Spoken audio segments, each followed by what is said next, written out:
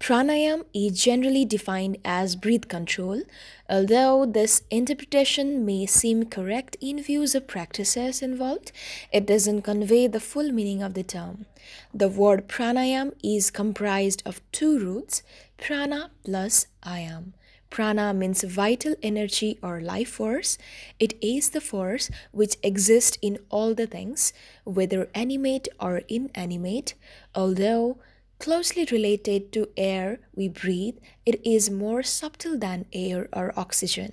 Therefore, pranayam should not be considered as mere breathing exercises aimed at introducing extra oxygen into the lungs. Pranayam utilizes breathing to influence the flow of prana in the nadis or the energy channels of the pranayama kosha or energy body.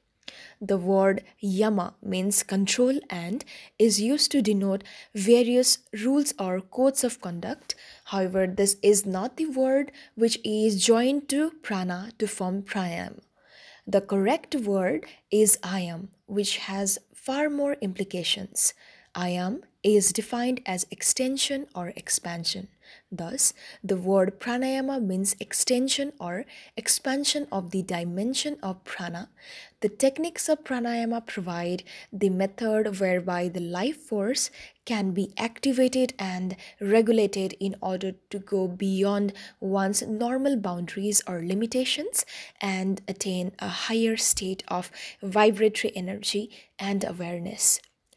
Athasane dride yogi vashihita mitasana guru padista marge pranayaman samavishyate. Thus, being established in asana and having control of the body, taking a balanced diet, pranayama should be practiced according to the instructions of Guru.